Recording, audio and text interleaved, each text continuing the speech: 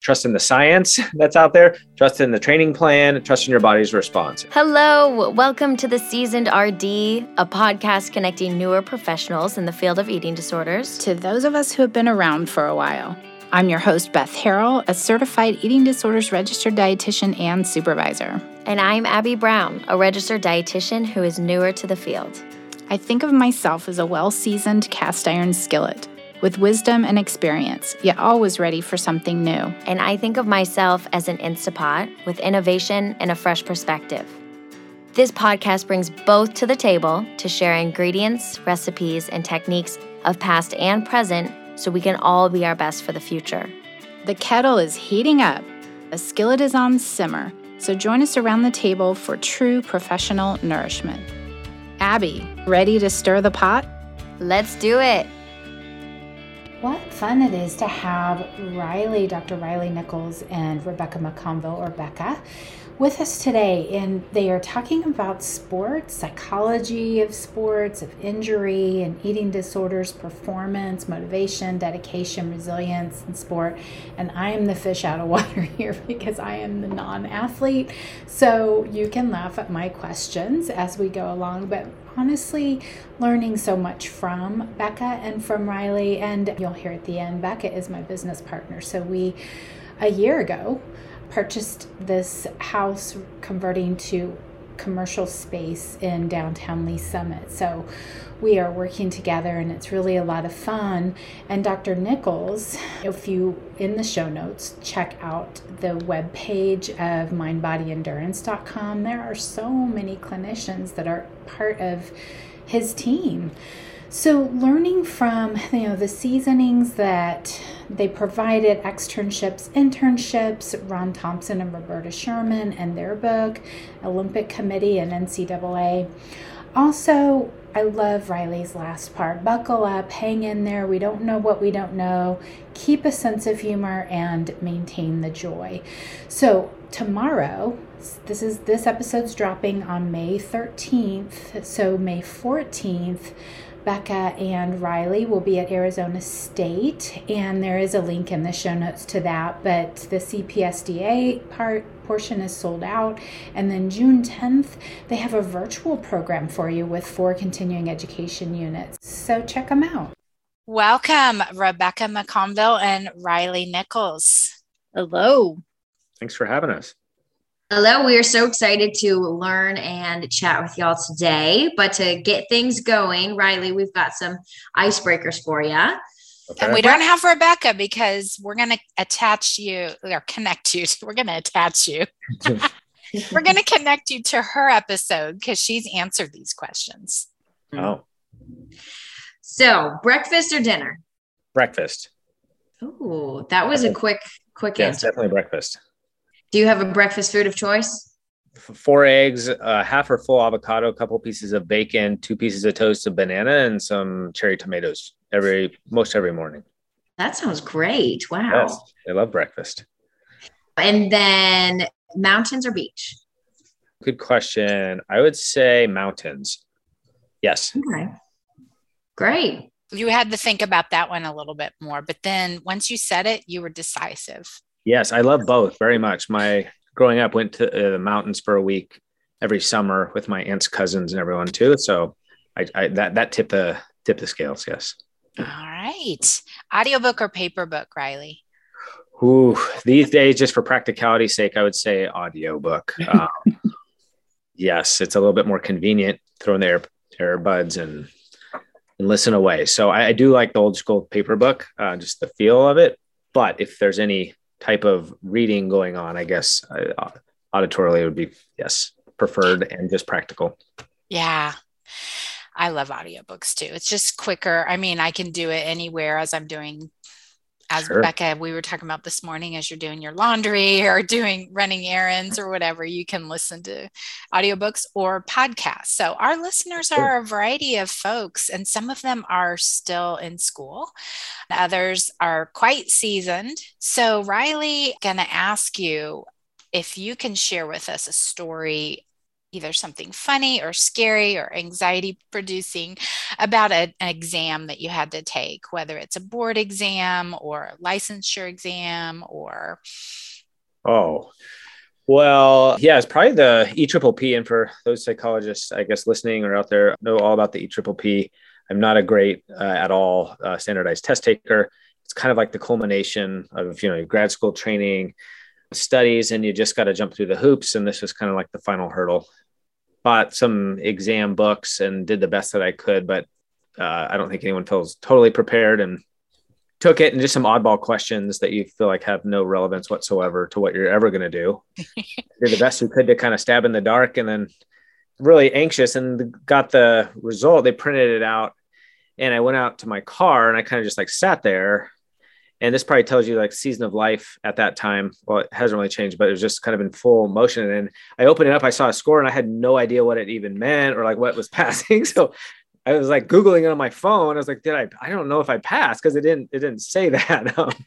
And then I kid you not, by a millimeter, skin of my teeth, I squeaked by. So, yeah. So all was right in the world. It's so funny because I think, Becca, your story was.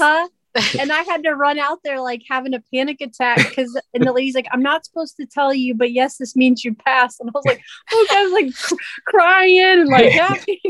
Yes. And it doesn't matter if it's by the skin of your teeth or not, because some of those questions are things that are even just practice questions. They don't count. Or an area of specialty, you can actually know the correct answer, and you have to try to guess what they want you to say. Sure. All right. Well, how did you get into eating disorders work? How did you get into therapy? Did you know that's what you wanted to do? Kind of, how did you get there? Yeah, good question. So I grew up playing sports my whole life. I just really had an affinity for athletics and played baseball, my passion, and had aspirations to play in college. That was kind of the plan. And life had other plans. A couple of weeks before going to college, I had surgery on my left shoulder as a pitcher, and then went to college in a sling and tried to rehab it throughout my entire freshman year, and played a little bit that year and a little bit my sophomore year, but just never could come back from it. And so kind of the psychology of injury and transitioning out of sport prematurely from kind of my own timeline in a manner that was not my choice really was impactful for me in many ways, just from an identity standpoint. And I thought, wow, I'd love to be able to try to kind of provide some support to athletes in this area at some point. And so I mean, into sports psychology, that resonated with me, the mental aspect of sport and playing and competing, and master's in sports psychology. I ate it up and loved it, but I realized I could address kind of the performance issues, but the clinical issues I needed training in, or else would have to refer out. And I conceptually, I view kind of more clinical issues and sport performance issues as very intertwined. And so I sought more clinical training, went to Fordham, and that was a long haul, but they have like 4 years, essentially 3 years of externships, which is like 20 to 30 hours a week of placement, and then a full year of internship. And my second year worked in college counseling. The first year I had a peer above me who worked in an outpatient eating disorder facility in New York City in Columbus Circle, the Institute of Contemporary Psychotherapy, Center for the Study of Anorexia and Bulimia.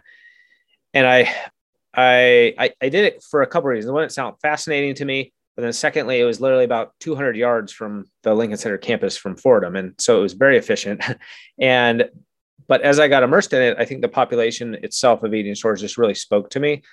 It's just so sad, I think, for individuals struggling in this manner. But the multifaceted nature of this illness, with mood disturbances, trauma, family dynamics and issues, were just so layered for me. And so that really resonated.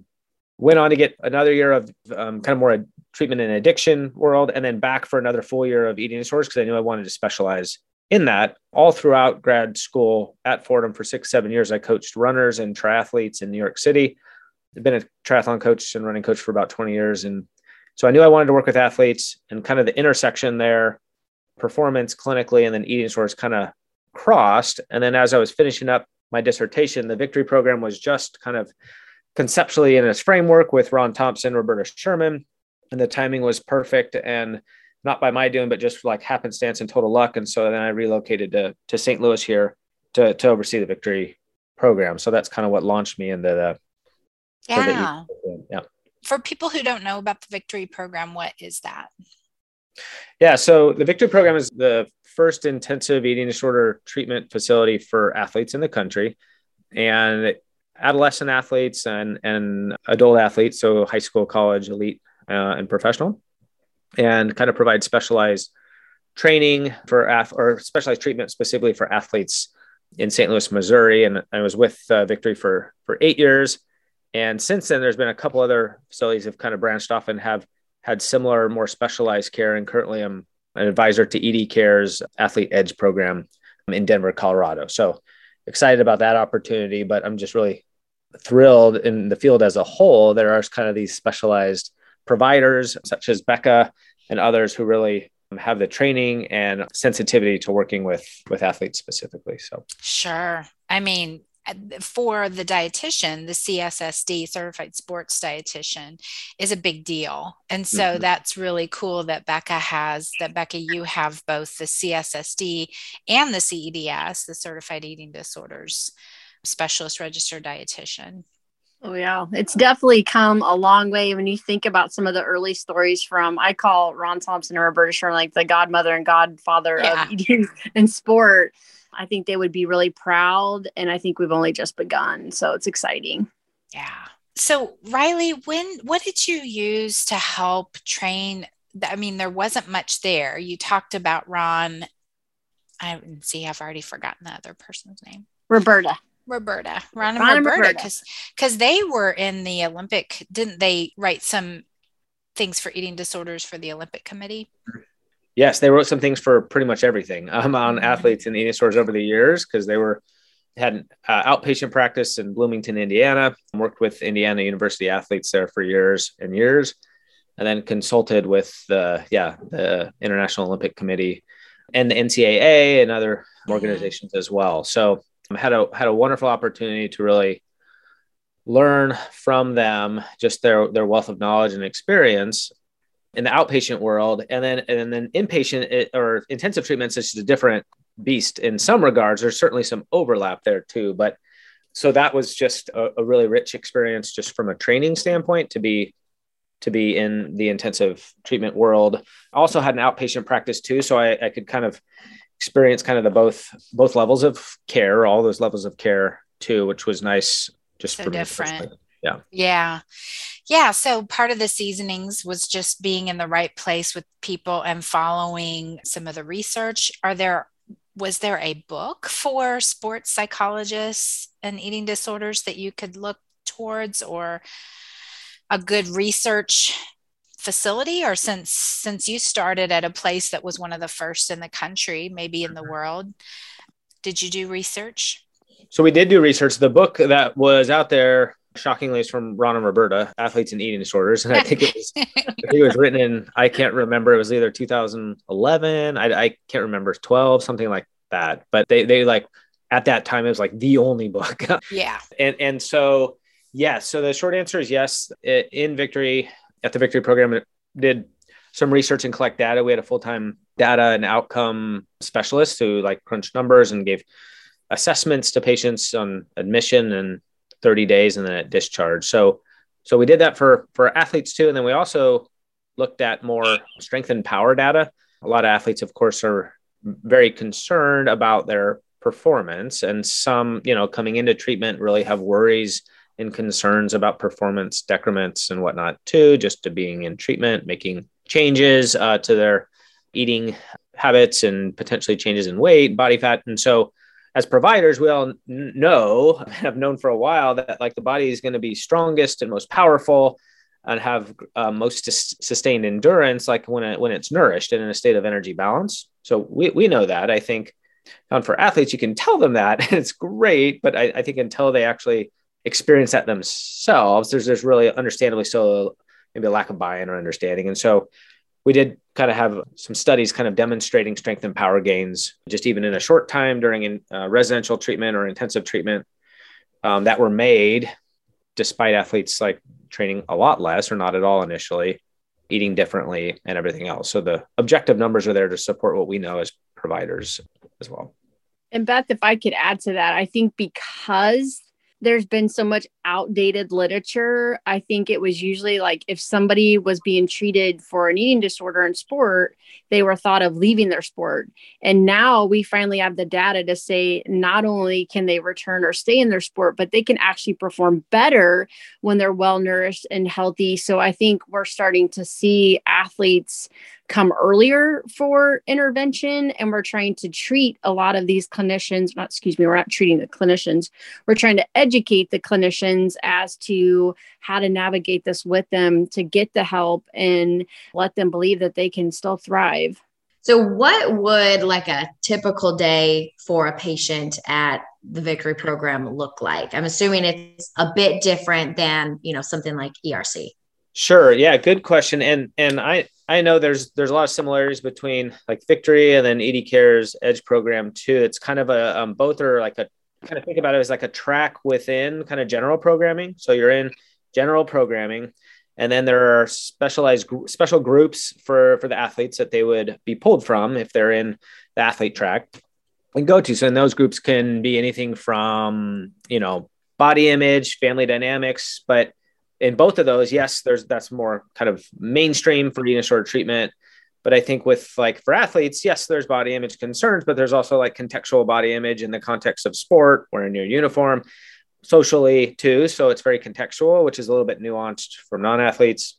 And then more of the family work is, yes, family of origin, but athletes spend oftentimes more time with their sport family than they do family of origin. So it's kind of weaving that in as well, and really talking about the dynamics there. Sports psychology group, of course, talking about more psychological skills needed to enhance performance in sport. And I think that I try to take like a strengths-based approach and really bring those strengths and those attributes psychologically as skills and really weave them into treatment as well.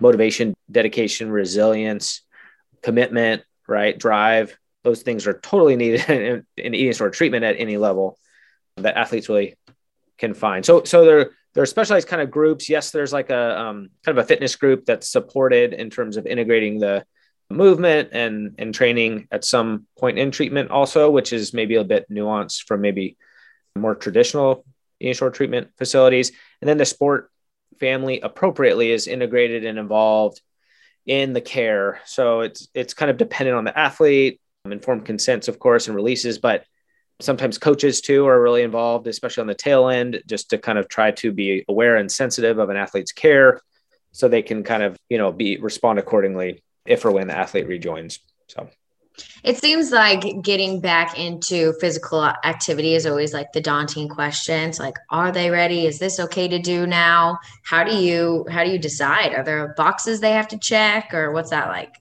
Good question. Becca, you please talk. I've blabbed enough. No, I'm only going to say there's a lot of gray, but having a lot of mutual clients with Riley, it's not the quantity, right? Because especially some of us have been former. If you told me 3 hours was too much, well, that was my first practice of the day. That wasn't the second or the third. But it gets down to the quality, and then what's their reasoning? Why? Like, why are they doing that? And then being able, when they're medically stable, to integrate that into movement, because it's so critical. We can't, only focus on one part of the eating disorder, then send them back to their school where they're maybe full on. You have to slowly integrate that and be walking beside them. And that's where it's so pivotal to have that sports psychology that gets the sport piece of it, the mindset, but also the therapy approach. Yeah, I completely agree with Becca. And I think it's kind of an art and science, just like kind of setting goal weights, right? I think there is an objective measure. So I think first and foremost, integrate training or movement. There's like a medical stability, which is utterly foundational. So individual needs to be medically stable, or else it's like reckless and risky and dangerous and just doesn't make sense. But just because someone's medically stable does not mean inherently like green light. And I think that's where the more clinical appropriateness is needed. And that's some gray area that is really, there's a lot of facets to it too. So yeah. Of course, Becca can speak maybe nutritionally, but there's also like from a psychological standpoint, an ability to like regulate, manage emotions in other ways that don't involve exercise. Right. Mm-hmm. Or ideally an ability to kind of derive value and self-worth in ways that don't involve workouts or, expending energy. And then there's like a feel too. I think you're working with individuals, and there's like a perseverativeness on like, hey, can I work out? Can I be approved now? What about now? Yes. It's just like clear as day. It's clear as day as a provider. Like the brain still needs to heal, and so I think there's that piece there too, of more to the clinical piece. And I don't know, Becca, you can speak to like more of the nutritional and whatnot too considerations. Right. Because then that part of that brain just gets activated and you can tell that they're not quite 100% recovered. And I think that goes back to when their sole identity is being that athlete. If they can't engage in that, then they feel like they don't have a lot of self-worth. And that's where I think in the meantime, the therapy component really comes to the surface. Like, well, if I'm not doing my training or moving, I'm not doing anything. Well, you've got some other areas that why don't you go to a movie with a friend? Like they look at you like you're insane. That's sitting. What do you mean? Yes. Right. You're gonna go sit. That's just so you talked about strength and power, performance, body image, all of those things are part of that psychology. And I'm the only one on this call who's not an athlete. So I'm gonna come across as really ignorant with this question. So we were talking about heart rate and VO2 max, or someone who may be on a medication that decreases their heart rate, like a beta blocker. And what does that do psychologically to an athlete with an eating disorder? Or do you know? Well, are you talking about, we kind of were going over a case consultation, Beth? Mm-hmm. I think she was talking about when athletes are so number driven and we're told like, oh, VO2 max. Okay, then I better get 100% on that. Then if my heart rate needs to be at this max heart rate, I better hit that. And so some of these wearables and numbers that we talk about, it might give them another thing to gravitate towards as a check the box. But like you said, it's a science. So there's a lot more that goes to it. And we always go back to, okay, that's fine and dandy, but what is your body telling you? Yeah. Because who cares if your heart rate is 130, but you feel like you're pushing a 10, you need to back off and rest. Mm-hmm. Yeah. That's something as a coach too. I mean, just the athletes that I coach non-eating disorder, that I gravitate more towards like RPE, kind of by feel, rate of perceived exertion. And then the pace or the watts pushing on the bike is very, very secondary, right? I mean, I think athletes kind of latch onto that. But I do think, though, that sometimes unintentionally, if you give a hard and fast pace that's not appropriate, right, they can be overextending. And that's like not the goal for like periodized training and like workouts that are really scientifically based. And so if you have, and I also think it does not permit an athlete to develop trust with their body. It kind of, there's not attunement there. So I do think we're kind of constantly from a nutritional hunger cues, fullness, emotional, we're trying to foster attunement and trust with your body. And I think I think it's really impactful how coaches deliver workouts and how they're given. And I think if it unintentionally, sometimes they're done so in a way where it perpetuates an athlete to like maybe dismiss their body's cues because I want to hit this pace, which I think there's a time and a place for that. But I also think that, yeah, like Becca said, kind of the RPE is key. And we often joke, we don't know too many coaches that go too easy on their athletes. Right. So it's not like they're not going to push them. Yeah. So you talked about sport family, and it's interesting because, if you're working with an adolescent with an eating disorder, you're working with their family too. And it can be really hard not only to work with the athlete's mind frame, but then the parent mind frame. And so we're replacing that with coach. And these athletes are wanting to really no pain, no gain. That's what the slogan was back in the, 80s or 90s. Is that, hopefully that's not, I don't know. Maybe that's something that's current too. Abby's shaking her head. Yeah. I don't think it went out of style, unfortunately. Yeah. Yeah. So rate of perceived exertion. And I think that, if someone's on a beta blocker, then they need to take care of their heart, and they need to eat well, but that can be really hard if they're numbers driven and I didn't know if that meant that they would be burning less calories or that they would be, I don't know why that number would be so important. Yeah. And I think there's like, I mean, I think when you're on, I'm not a beta blocker expert, but I do think that I think if someone is on that type of medication and it does alter heart rate, right, then I think accordingly, like there just needs to be a shift in terms of their zones and heart rate zones and whatnot too. If there's not an adjustment to that, then it's like inappropriate. And I think it can cause, a lot of frustration too. I think athletes too, if they don't feel like they're meeting markers in their workouts that coaches give, and they get really discouraged, and it can be like confidence eroding. And as a coach, try and construct training that's like confidence building, right? And I think the RPE, rate of perceived exertion, it helps athletes tune into different gears. And a lot of athletes too, they know like one gear, and it's like to hammer, right? And even like professional athletes of all types, like even I'd say runners, there's all kinds of different gears in terms of their running, tempo, pace, recovery pace, and I think there's high value to develop, all those nuanced gears from an intensity standpoint. Is there some kind of way that you help people reduce that number in their head to, I mean, if they're not really good at looking at their rate of perceived exertion, the RPE? Sure. Well, I think you can kind of talk about it in terms of like, of RPE of 5 is pretty, you're working, but you can kind of carry conversation with a friend and pretty easily, and as you get up to maybe a 6 or 7, you might have to like stop a couple times, in the middle of a sentence to catch your breath. And so it's kind of giving them cues with their body also.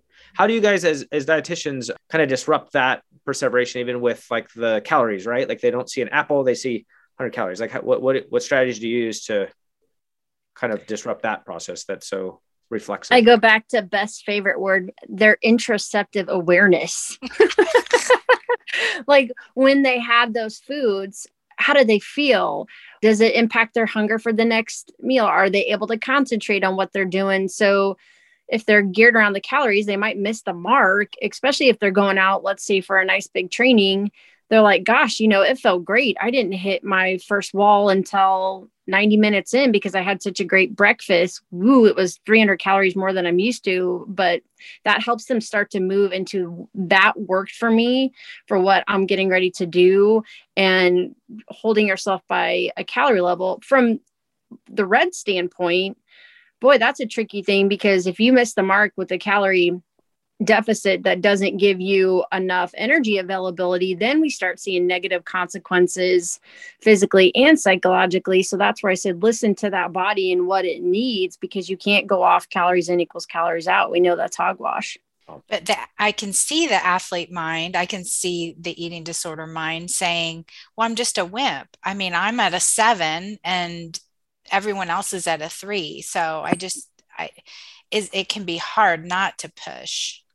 Completely. And I think that's where the trust comes in with your periodized training. Ideally, your body's going to adapt most effectively, like when there are easier workouts and you are pulled back, right? And I think that creates a lot of like trust in the science that's out there, trust in the training plan, trust in your body's response. And I think when there's a distrust of goal weight, of meal plan, of training plan, you're going to operate from a place sometimes of fear, right?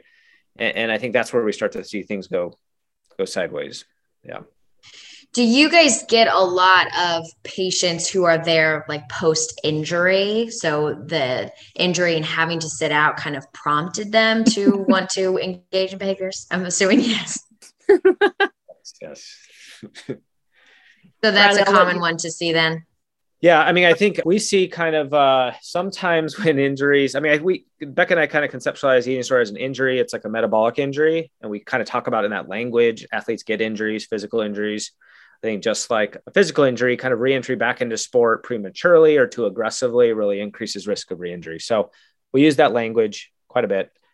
The human body and brain are so incredibly resilient. I'm just struck by this each and every day at people we see that are still able to function at pretty high levels, academically, professionally, vocationally, athletically. But I do think sometimes body does break down or will break down at some point. Like it's not immediate, it can be a season it's resilient, but usually sometimes when injuries do pop up, I do think it may be more, I don't know, it's more conducive for an athlete to get the care specifically to address their eating disorder, maybe than otherwise. I don't know if that's your take, Becca, or what. Well, and honestly, I feel like the number one thing that pushes them to finally go get help is because when they're injured, they're not able to be as active and their anxiety goes through the roof. Sure. And you talked about metabolic injury too, which is unseen. It's not something you're going to get an x-ray and say, so it feels more wimpy, I guess. And very hard. Yeah. And I think that can be a powerful thing just in terms of healing your metabolic functioning. And I think I had 2 conversations yesterday with high level athletes that I'm working with that like they have actually gained weight in the process of like prolonged restriction. And it like it's hard to wrap your mind around that piece, but I think I'm providing care with Dr. Gaudiani on one of them, and she has such beautiful language around this too, but like also kind of really talked about kind of the metabolic injury, and we're trying to heal that. And it's counterintuitive to how to heal that, but nourishing yourself will kind of kick that metabolic functioning in high gear. And I have always thought of like the hallmark of fitness for me is a really high metabolic, resting metabolic rate. Like for me, that's like the pinnacle of fitness. And when you think about like not meeting energy needs or restriction, it actually like kind of slows that down. So, yeah. So the 2 of you are doing a workshop. There's some things happening in your worlds. So I want our listeners, if they are piqued by your experience, both of you on this call, your huge amount of experience. What are you doing right now? Where can they find you? Go ahead, Becca. Well, so first of all, we will be at Arizona State on Saturday, May 14th, doing a workshop there. And then the following day, there's one at CPSDA, but that one excitingly is sold out. We were astounded that we weren't astounded because we knew that there was a desire for this. It sold out in minutes. So then that prompted us to have a third one on June 10th. And we're just uber excited because I know as a supervisor for dietitians, I've had more and more collegiate dietitians reaching out, others in private practice that are like, I want to be able to navigate this more effectively. I want to learn more about how these worlds, because sometimes you have to understand how the university is staged, like who's calling the shots, who's the medical director, what kind of staff do they have. It's unfair to ask, if they have a staff of 3 dietitians that are covering 500 athletes to be able to get the care that an athlete with an eating disorder deserves, they may have to triage that out. So these are things that we're going to cover, just a little snippet there in the workshop. How long is the workshop? Oh, sorry, Riley. Oh, no, I was just going to add the Arizona State workshop, I think is 5 hours and 5 hours. So we're offering CEs for these as well. The June 10th is a virtual workshop and that I think we're offering 4 CEs as well. And I think one of the things with Becca and myself, we feel tremendously passionate in working with athletes in this space, but also really privileged.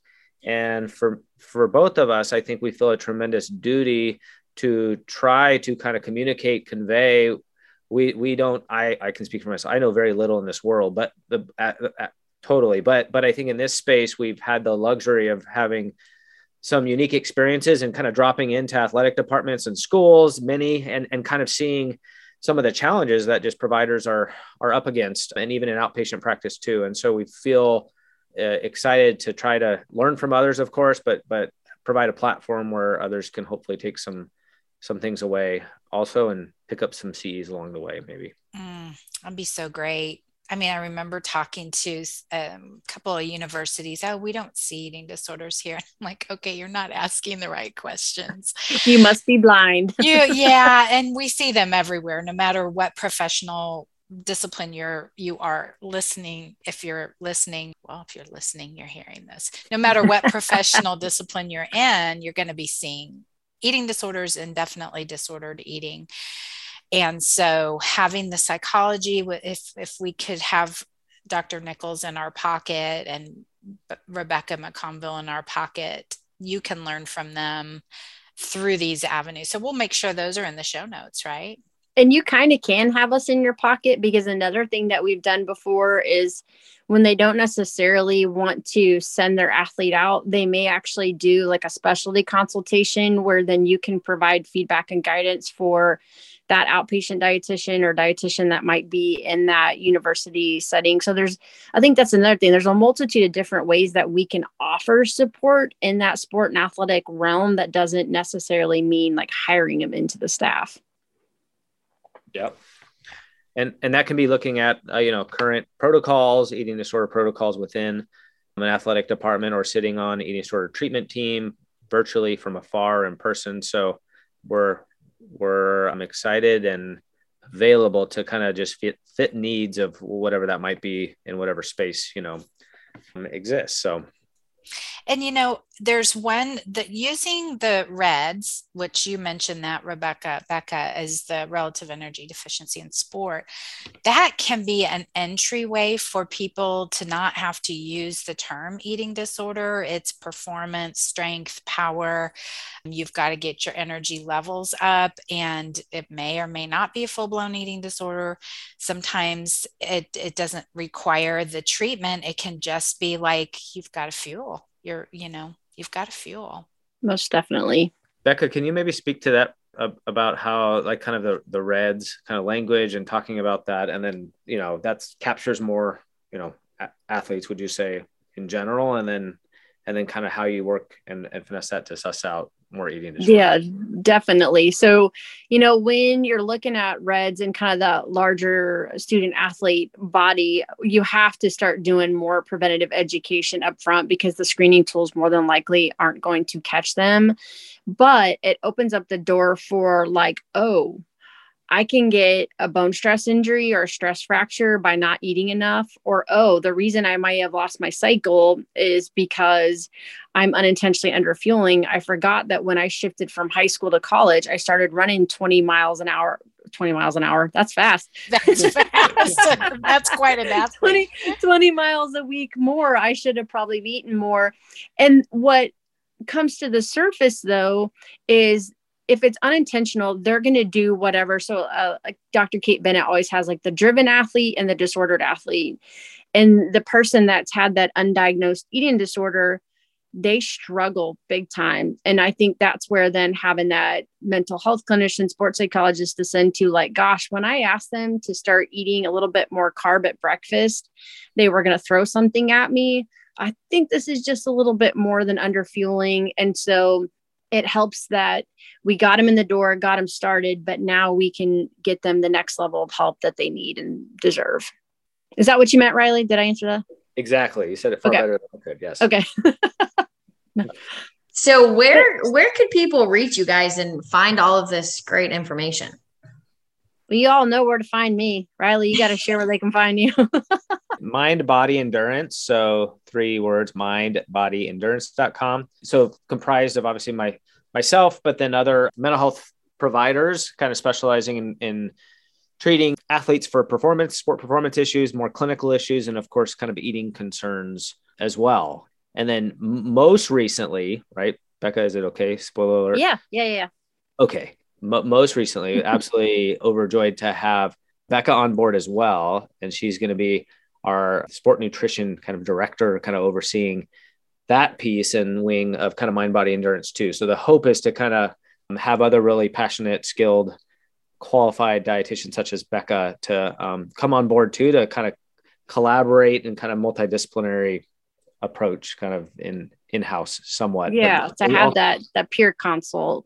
Excited. Awesome. That's amazing. Congrats, Becca.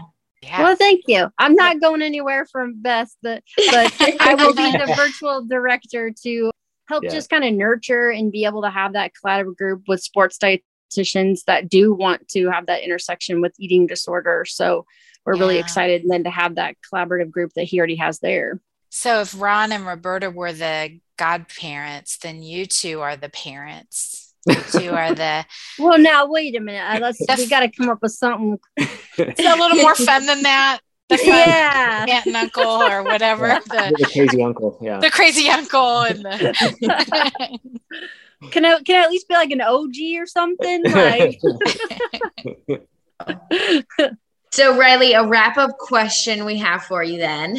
If you were to take yourself back into entering the field of eating disorders, what do you wish you would have known then that you do know now? Oh boy. That's such a good question. Wow. I think like a lot of things in life, you don't know what you don't know. And I think the more that I found out about this field, the more I realized how much I don't know. And so I think I would have told myself, just be patient, be a sponge. And I've learned most from other providers, and I learned just such a wealth of information, just talking about style, philosophy, like approaches. And I think for me, that's been so energizing. And so I think I would have told myself like, hang in there, because I think I kind of had a vision, but it actually was very short-sighted in terms of what is possible. And then I think like teaming up with like Becca and other providers, it just really has energized me. So I think, I think I would have told myself to buckle up, because it's been a fun ride, and then to keep learning and kind of keep trying to share and disseminate information. And most importantly, to keep kind of trying to help athletes and support athletic departments and sport providers and eating disorder professionals too. So yeah. Don't be too hard on yourself. Be a sponge, be patient, because I've been in the field 30 years now, and there's so much I don't know. Right. Yep. And that's the whole idea of this podcast, is to bring in all different areas of specialty and connect people with the resources for their areas, for their clients, patients, athletes. But Beth, I have to call you out on something on your own podcast. Would you give yourself credit for the amazing clinician that you are? Thank you. Yeah, I do like my work. I love my work. I do. And but you've seen me, Becca, because we have, and that's one thing, Becca and I, our standards are up there, and we do require that we have our peer consults, and we bounce ideas off of each other, because even if you say that I'm a good clinician, and I most 90% of the time I leave my time with my client and I feel really great about where we're going, there's those other times it's like, oh, I know nothing. I feel like I know nothing. Yeah. The last thing I'll say is I would tell myself to keep a sense of humor. And I think that the work we do is really, really hard and heavy. And I think I've found providers who have longevity in the field really kind of are able to appropriately be serious, of course, and kind of meet their clients where they're at, but also there needs to be some joy in it and some humor, or else it's just really tough. And I love that. I couldn't have been in the field this long without some of that, and definitely the people. Now that I've got Becca with me, she definitely. We had peer consult over the dinner table and the kitchen. Yeah, that is right. Get any better. All right. Thank you both for joining us. Thanks, Beth. Thanks, Abby. Yes. Thanks, Abby. Thanks, Beth. Let's lean on each other and learn from each other so we can grow together as professionals in this field of eating disorders.